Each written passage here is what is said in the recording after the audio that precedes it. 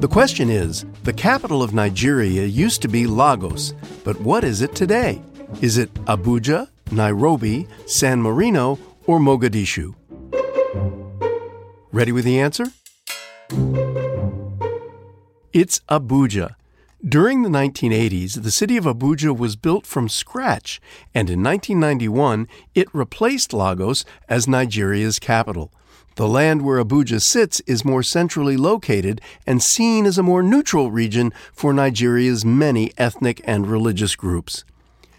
Tamika, I remember when I was a kid and Brazil built its capital from scratch, Brasilia, and now there are 2.5 million people living there.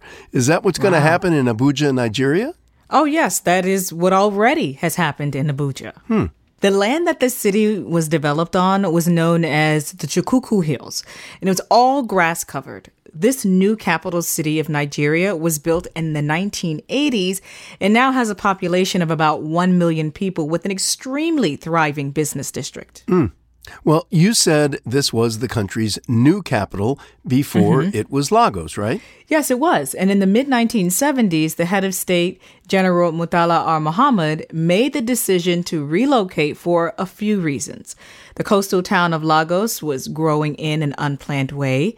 The new capital city needed to be more centrally located, and the land wasn't claimed by any ethnic or religious groups, so that also helped to develop a neutral territory. That makes great sense. It does, and seemed to be very well thought out by Muhammad and his team. Abuja officially became the capital of Nigeria on December 12, 1991.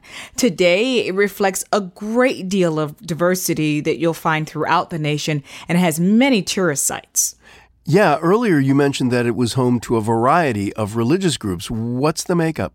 Oh, Nigeria is home to about 400 ethnic groups, with each having its own specific language, social customs, and beliefs. And as it relates to religion, it has the largest Muslim and Christian populations in sub-Saharan Africa. And in Abuja, you'll find an even greater variety: non-denominational and Sunni Muslims, Christians, Hindus, and a host of indigenous religious groups too.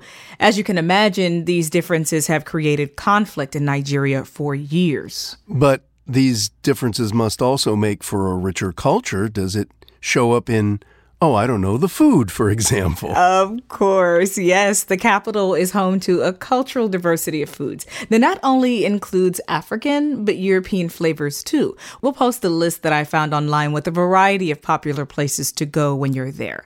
You'll find dishes with influences from Lebanon, India, and traditional Nigerian food, which include plantains, goat meat, and yams. I'm ready for a visit.